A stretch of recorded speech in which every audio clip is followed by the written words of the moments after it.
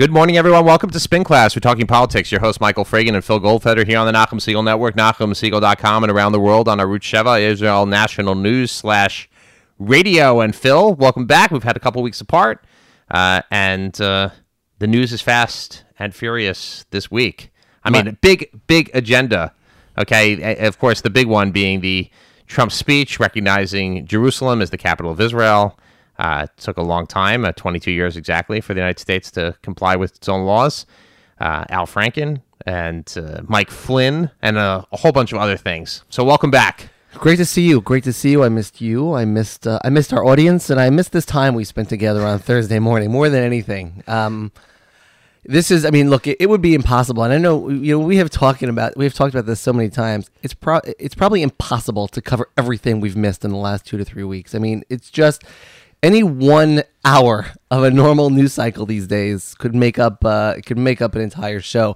And so, look, it has been an exciting and interesting couple of days, and I think we should kick it right off with yesterday's speech. I mean, it was a pretty big deal. It was a very big deal, and I don't want to minimize it at all, but there is a difference between recognizing Jerusalem as the capital of Israel and moving the embassy, right? We've never actually, when presidents have run for office and when this president ran for office, he didn't talk about just recognizing, but I think on day one, we're moving the embassy to Yerushalayim. I think that's what we heard. And so that hasn't happened yet. And if you look at reports, it can't happen right away. That may not happen for 3 or 4 years. Of course not. You got to build an embassy.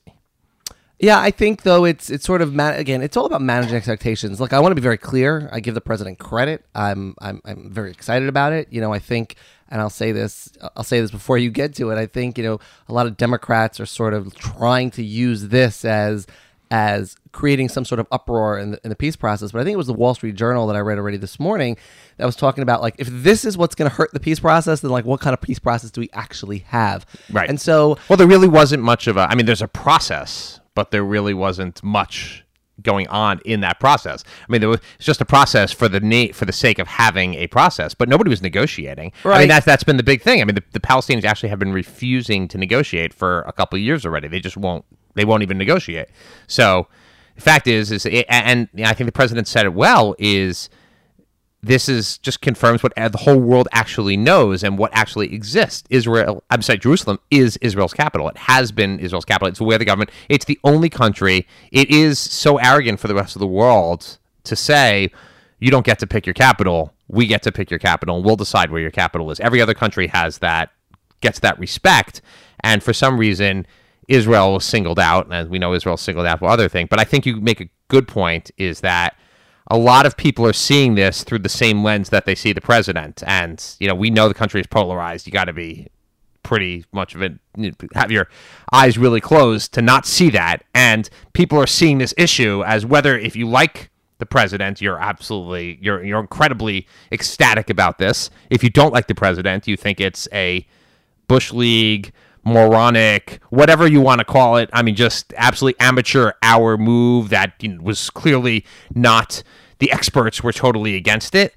And if you don't really, you don't really have strong feelings either way, you're probably saying, well, who cares? But the thing I think is, like, almost encouraging violence is that you have some of the opponents are out there and they're writing and they're saying things and they're saying, well, there's going to be violence. There's going to be violence. And almost on cue, we wake up in the morning and guess what? There's violence. Yeah, it's funny. It's like there's going to be violence. Like, there's violence every day. I mean, right. Michael, you just got back from Israel. There's no excuse for terrorism. We don't need an excuse for terrorism. That's exactly right. I mean, terrorism has been going on. I mean, since I was there, a few years ago, and you were just there. I mean, it's something that the Israeli people live with every single day. And so, look, it kind of what frustrates me about CNN, right? And this is something that you and I was speaking about earlier. Yeah, of course, when the cameras are there, people are going to tend to do even more. And so it's almost like, the folks in the crowds and they're throwing the tires and the glass bottles. They're almost kind of hamming it up for the cameras, right? And it's almost like, and what bothers me, I think, even more is that all those people who sort of were prognosticating yesterday, well, there's going to be violence. You're essentially like almost telling them to go do it. Like, you're okay because we know it's coming, so go ahead.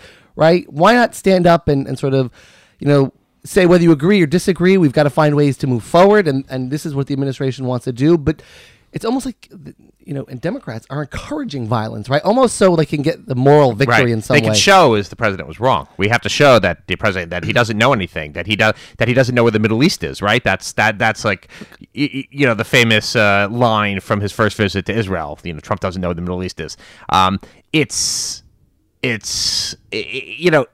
I don't know. I mean, to say, once again, okay, so world leaders around, and have this graphic of all the people who are condemning Israel, the United States, for their move, and you show Iran, right? The Iranians have come out and they have condemned the United States for this. Is that news? I would take it a step farther. It's not even fake news. It's nothing. It's nothing. I would take it even a step farther. I mean, like the fact that we're reading statements on the news from Hamas. Right. We're reading statements from Hamas. Hamas has opened the gates of hell.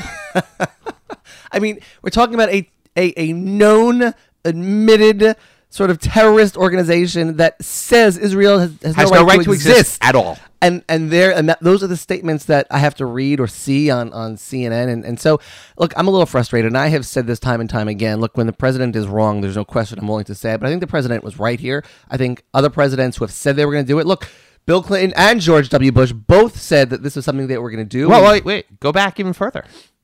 Go back to Bush 41. Go back to Ronald Reagan. Go back to Jimmy Carter. Jimmy Carter said he was going to move the embassy to Jerusalem. Let that sink in. Yeah, look, this is exactly what it comes down to. So I give this president credit, and if I think we'll have time for one more show before the end of the year, maybe two. But if we're going to start grading, this is not going to take him. And this is what's so fascinating to me, by the way. And this is part of the conversation yesterday, because I'm willing to give credit where credit is due. But in some way, if this somehow vindicates or changes sort of an entire year's worth of missteps and blunders and misstatements and just pure, unadulterated, embarrassing moves from a president, it's not going to do that, right? And so for all the people who I talk to all the time, by the way, who feel the need to sort of, say, you see, this is really the greatest presidency in the history of the country. I'm sorry, folks. I'm just not there yet. I'm happy for this move. I just don't think this changes what's gone on for the last year. Yeah, so I'm trying to weigh the calculation here. And yeah, I believe that the president goes with his gut. And if you want to think about why he does this, he goes with his gut. His gut has served him well politically, strangely enough. And I kind of marvel at it, because clearly my gut that he is making all the wrong moves, my gut feeling has been wrong over and over. Everybody has. Don't take it personally. Yeah, no, I don't take it personally. I'm just telling you about my own gut check there. But he goes with his gut on this.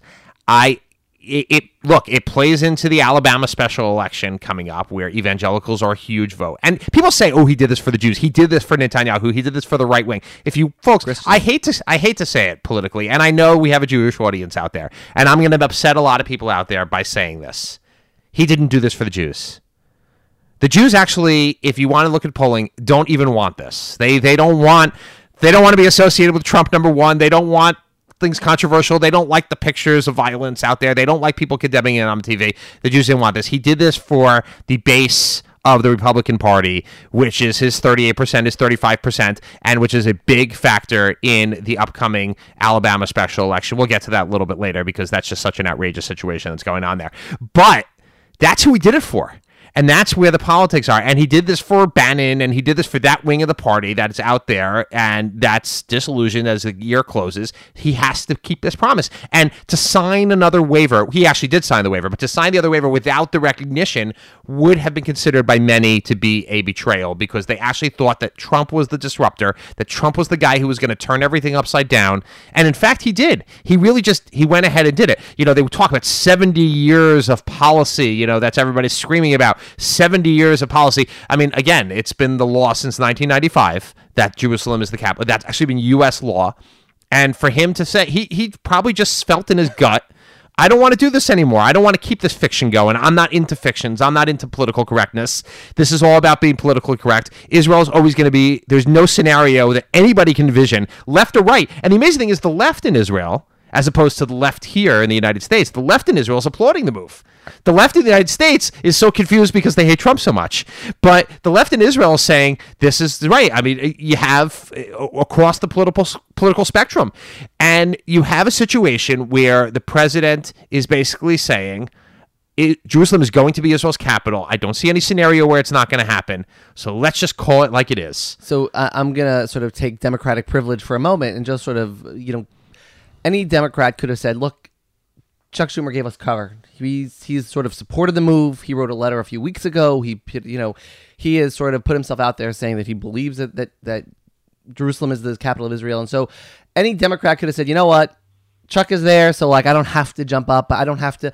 But for and again, it's not the people who I wouldn't expect. It's the Cory Bookers of the world, right? It's Dianne Feinstein. It's like it's just people who portray themselves. When you hear them speak, I mean, I've never heard a better Dvar Torah than from Cory Booker. I mean, the guy, he's pretty good. He's great, and he gets up and hams it up in front of Jewish crowds and Jewish audiences, only to vote for the Iran deal, not sit in on the speech, vote against against the Taylor Force Act, and now to sort of come out against this and against the president. Let's call a spade a spade. I'll be the first one to call out Democrats when I think they're wrong. I think, it's nice to pander, but every once in a while, why don't you show where your heart is? And I hate to say this, and I know people are going to call me biased, and I obviously am. I think Chuck Schumer continues to do that, and other sort of ideological, sort of left-wing Democrats are continuing to be the problem with the party, right? The problem is not the 60 or 70% of the people in the middle. It's the right-wing faction of the Republican Party. It's the left-wing faction of the Democratic Party, who are clearly just trying to, both, I want to be very clear, both are trying to be obstructionist. You've got to find a way that every once in a while, hey, we can get along on something. We can agree on something. And this, I think, was maybe one of those opportunities that a lot of people missed. Yeah, it is disappointing, I have to say. It's just disappointing that, as I said before, that everybody sees it through the same prism in the way they see the president. If you're for the president, great. It's bold. It's ballsy. Can I say that? It's bold. And he's done what he said he was going to do. Promises kept. And if you don't like the president, it's just another example of his amateurish approach to foreign policy. And he's absolutely killing United States standing in the world.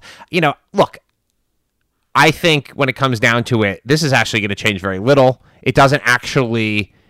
Nothing actually is going to happen on the ground. Yeah, there's going to be, but is this something? I mean, the Palestinian issue has actually faded significantly from even the Middle East stage. I mean, when you want to think about it, the real crises in the Middle East are not about what's going on in Israel and the territories. The funny thing actually was when I watched Jared Kushner's interview at the Saban Forum on Sunday, I was actually troubled a little bit because he kept talking about the linkage that we have to solve the peace problem between Israel and the Palestinians in order to solve all the issues in the Middle East. I mean, nobody in Syria and nobody in Iraq and nobody talking about these issues in Yemen really cares. I mean, Yemen is actually a country totally fallen apart with a total civil war between Shia and Sunni, and nobody's there is saying, wow, it's if only the Jews and Palestinians would make peace, we'd have peace in Yemen. It's a little bit of these absurdities that just go on and on and on that people want to think, oh, this is the biggest issue in the world and we need to deal with this. So, look, I think that in the end, I guess my question for you, Phil, is do you think this will be a successful move? 6 months down the road, will this kind of lead to some calamity? No, I think like anything else, it's going to lead to we're almost going to manufacture the protests and the riots and it does feel like that, right? You watch it right now this morning. It feels manufactured. It does. And so I think that's going to happen. And I think that's something that the Israelis are prepared for. I mean, you hear from comments, you're seeing, people like Mayor Nir Barkat and the prime minister are sort of like, this is not something that they're afraid of. Like I said, we all know, and I think our listeners know, is that this is something the Israeli people have been living with for a long time. And so the threat of terrorist attacks, it's like there's a threat every single day, right? The pictures on the news of Palestinian people throwing rocks to nobody, right? With the requisite journalist taking a picture. Wait, hold that pose. Hold the pose. Hold that pose. Okay, we're ready. Now throw the rock, okay. Right? It's like, I think it's something you're going to see in the news, and then it's something that hopefully will go away. And by the way, and I want to say this again because we do not say it enough on this show, is that I give the president credit. But, sort of, and I'm going to sort of, my disclaimer is that doesn't change everything that's gone on till now. No, it doesn't. It doesn't I'm happy change that. He did it. I give him credit for it. I still disagree with 99% of the things he's done and the way in which he's acted. But, look, life goes on. He deserves this one. I think this is one of those instances where, I don't care what anybody says. I'm going to do it because I want to do it. I think you're absolutely right. The question is what the motives were and why and how. We can sit and dig into that. But at the end of the day, I think it was a good decision. It was the right decision, and it was a long time overdue. I want to just end the segment with 2 points, and then you can. Is 2 things I saw yesterday from the whole discussion. Number one, Ron Dermer was, I think, just literally mercilessly attacked over and over on TV, but he soldiered on and gave a whole bunch of. But somebody, I forget which interviewer, asked him, says, well, the president went against his own advisors in recognizing. His own advisors cautioned him not to do what they told him was a bad move. Of course, they're saying, okay, Mattis, Tillerson, everything. And Dermer is the Israeli ambassador to the U.S., so I don't understand why they're asking him, would he be critical? Of course he's not going to be critical. That's against the rules to be critical of the country where you're in. You want to, right, you just can't, that's not his job to be there. He's there to explain the Israeli position. But he said, rightly so, that in 1947 with the, with the partition plan, 1948 when Israel declared independence, George Marshall opposed it and counseled him not to do it.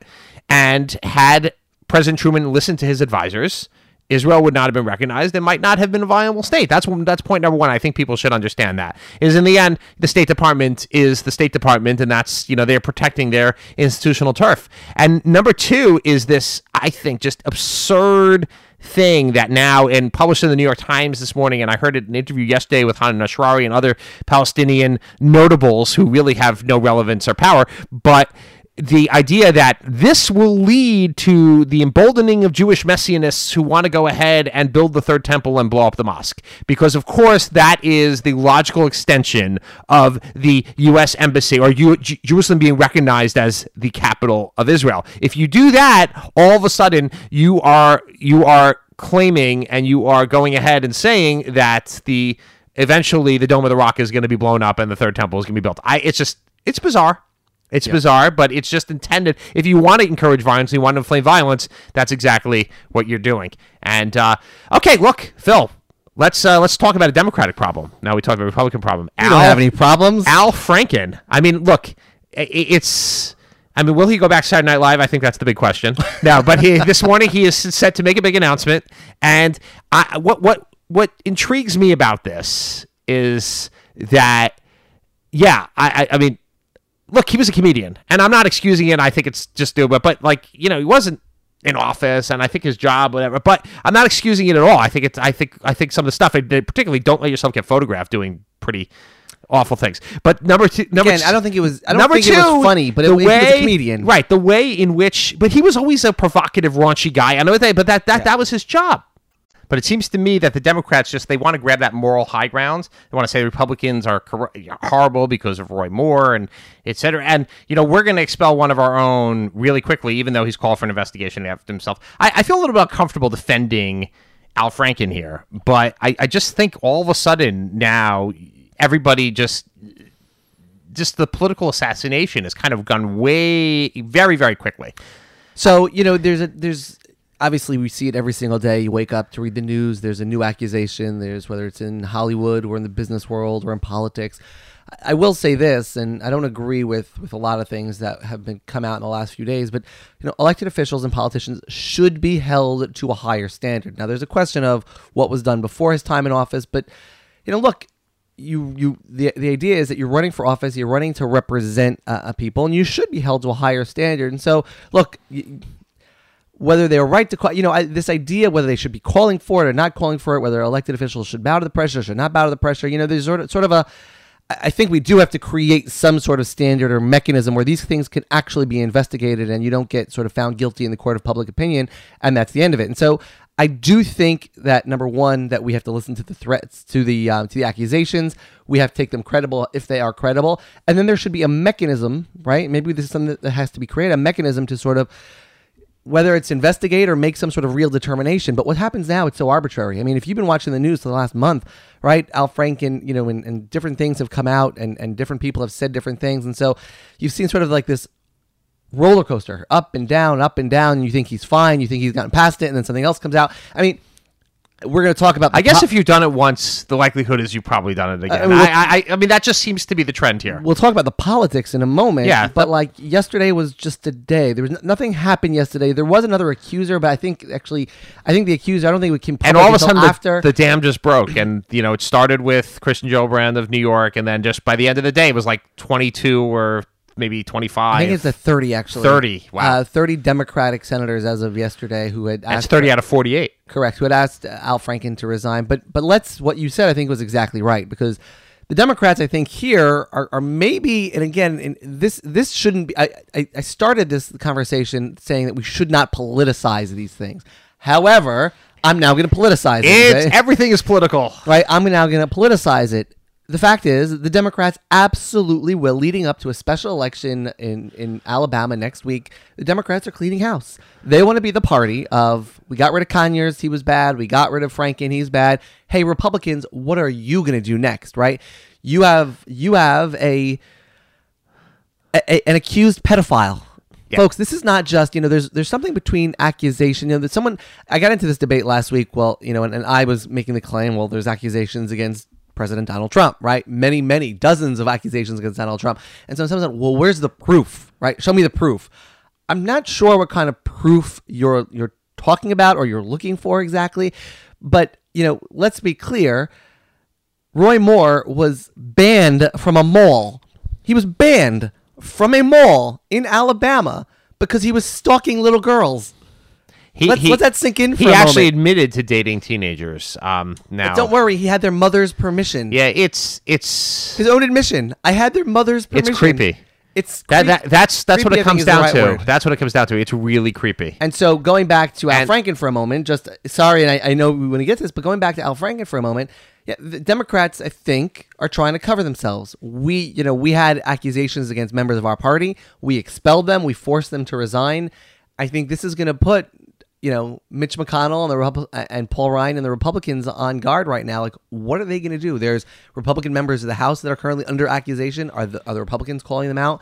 What's going to happen when Roy Moore, and I think he will be elected, what happens when Roy Moore gets elected? What are Republicans going to do? I always looked at the Republican Party as a moral voice as well. And no, I did. I'm sorry for laughing. No, I think it should be. And I think that actually broke down with the president. And, where there's been this disconnect with the election of President Trump, there's been this disconnect of, we don't have any expectations from him because, he's not running to be a minister or anything like that.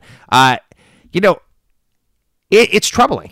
It's really troubling. And it's really troubling that you would have a guy like Roy Moore who just is so defiant and it's so anti-establishment and you're trying to destroy the guy. I mean, look, I have to say 30 women don't come out uncoordinated. And maybe, look, if you want to find some kind of connection between all of them, it just doesn't happen. I mean, why would anybody put themselves through that? Yes, 1, 2, sometimes I think that could happen, but this wasn't that. And the whole idea, the fake news, Washington Post trying to destroy him. I mean, these are well-researched stories with corroborating dates and facts. And yeah, if you want to disprove them, then he should sue them, like he said, and should sue them for defamation. And then there'll be a trial and he'll be deposed. He's not willing to go on TV. He's not willing to be interviewed. He's not willing to do anything under oath. But yet the women should.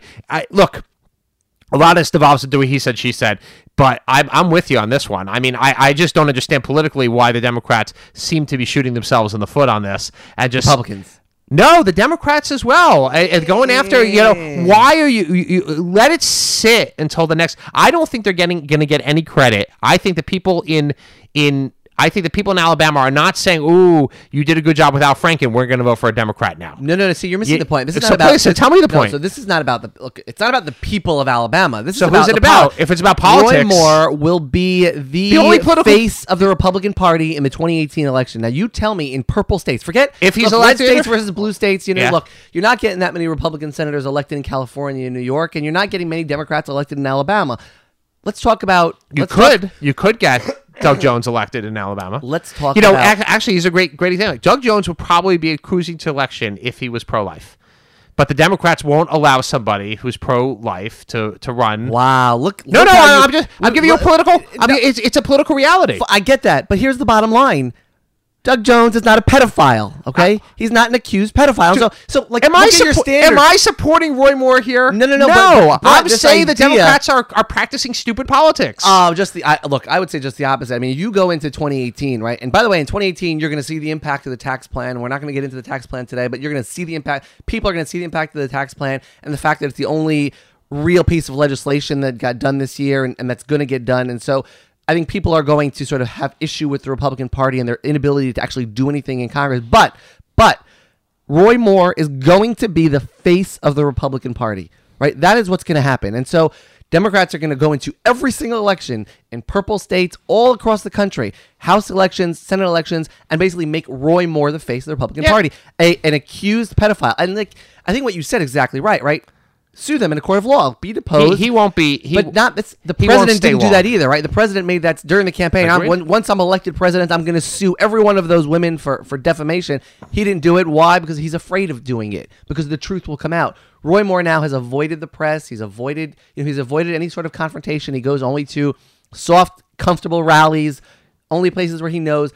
And here's the worst part. Mitch McConnell, who said, we're considering running a write-in, we're pulling all our money, the RNC saying we're not going to give any money, only then once again yesterday to transfer another $170,000 and more money into the account. And so the Republicans are not only embracing this, they are owning it. The President of the United States has absolutely endorsed it's a huge pedophile for the United States Senate. And so I hate to say it, you can't hide from that. You can't hide. Huge mistake, I think, and this has really opened a lot of fault lines within the Republican Party as well. The crazy thing is that Alabama is not exactly representative of the country. It's not exactly representative of the Republican Party either, which kind of no, I'm just saying, look, there's plenty of people out there. There are plenty of Republicans. But the Republican establishment have jumped on board. No, most of the Republican establishment actually has run away. The president, who controls the RNC, Speaker Ryan and Mitch McConnell have run away from Roy Moore. Not in the last couple of days. They haven't. They're all coming back, and they have not. Mitch McConnell has basically said that he will be subject to an ethics investigation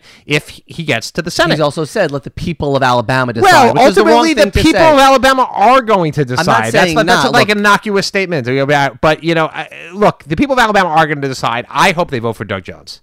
I'm saying that right now. I think it's an abomination to vote for, not just because he's a creepy pedophile. Okay. In addition, the guy was thrown off the Supreme Court for failing to follow the law. He took an oath as a judge to uphold the Constitution. He was thrown out, and his judicial ethics body found that he lied to them as a sitting judge. Right. As a sitting judge, he lied under oath. That's a big problem. You can't have and this is a moral voice. You can't have a person who openly flouts the law, who decides what laws they want to follow and what laws they don't. And watch what I'm able to. And let's see. Look, next week we're going to be able to talk about this and be able to find out to figure out how. I can't wait to see the results of this election. And here's exactly what you just said. And here's what I think the Democrats are going to do. That is the Republican Party. Right? Okay, immoral, illegal. Wow, people are just simply unfit for office. That's a very broad brush. And by the way, a very broad brush. But let's talk about one Republican misstep right now, okay? And that is the hiring of Mike Flynn. Okay, once again, I'm going to tell you that Chris Christie has never looked so good as telling the president, and actually now claiming in an interview yesterday that he was actually the reason he was fired from the transition. The reason right after the election happened, Chris Christie was thrown over is because he opposed Mike Flynn as national security advisor. Mike Flynn, and people say, well, he was one count. He pled guilty to one count of lying to the FBI. You're in the White House 3 days and you lie to the FBI about what? But for what? I think that what's so confusing to me is he didn't have to lie. He could have said, my job as part of the transition is to start to build relationships with foreign diplomats. There's nothing illegal about that. There's no problem. But why did he not realize he was being recorded? If he's talking to the Russian ambassador, he's an intelligence agent. And then why lie about it? Why? It's bizarre. I can't even understand this. And I say, look, Flynn obviously knows. Flynn was there. Flynn's sitting in there on the inside. This is deep trouble look, the only place to go, if he took a deal, the only place to go is up. And there are very few people above him on the food chain. So it's funny, when Manafort and Papadopoulos were sort of going through what they went through about a month ago, and everybody's like, oh, they're nobodies. Oh, they weren't really. and only to watch. It's Papadopoulos got the coffee. And then here's the funniest part, right? And even to listen to Fox News and to again to so many of my friends who like to poke me on things like this idea that this is it's nothing, it's no big deal. He only pled guilty for telling a lie, so clearly that's all they got. No, guys, you got it wrong. This is only the next step because there is so much more to come. And I stopped commenting because I think you and I both agree more is coming. He has cut a deal. He is going to sing a song that clearly we haven't heard before because Robert Mueller picked the lightest thing that he can do in terms of sentencing and a guilty plea, only to ensure that he gets all the information he needs out of Flynn. Yep. Well, stay tuned for this one because this one is not going to end, and it probably isn't going to end well for the administration. That's it here at Spin Class. Oh, last point of the week. It's not going to be a spin of the week. It's actually be shameful of the week.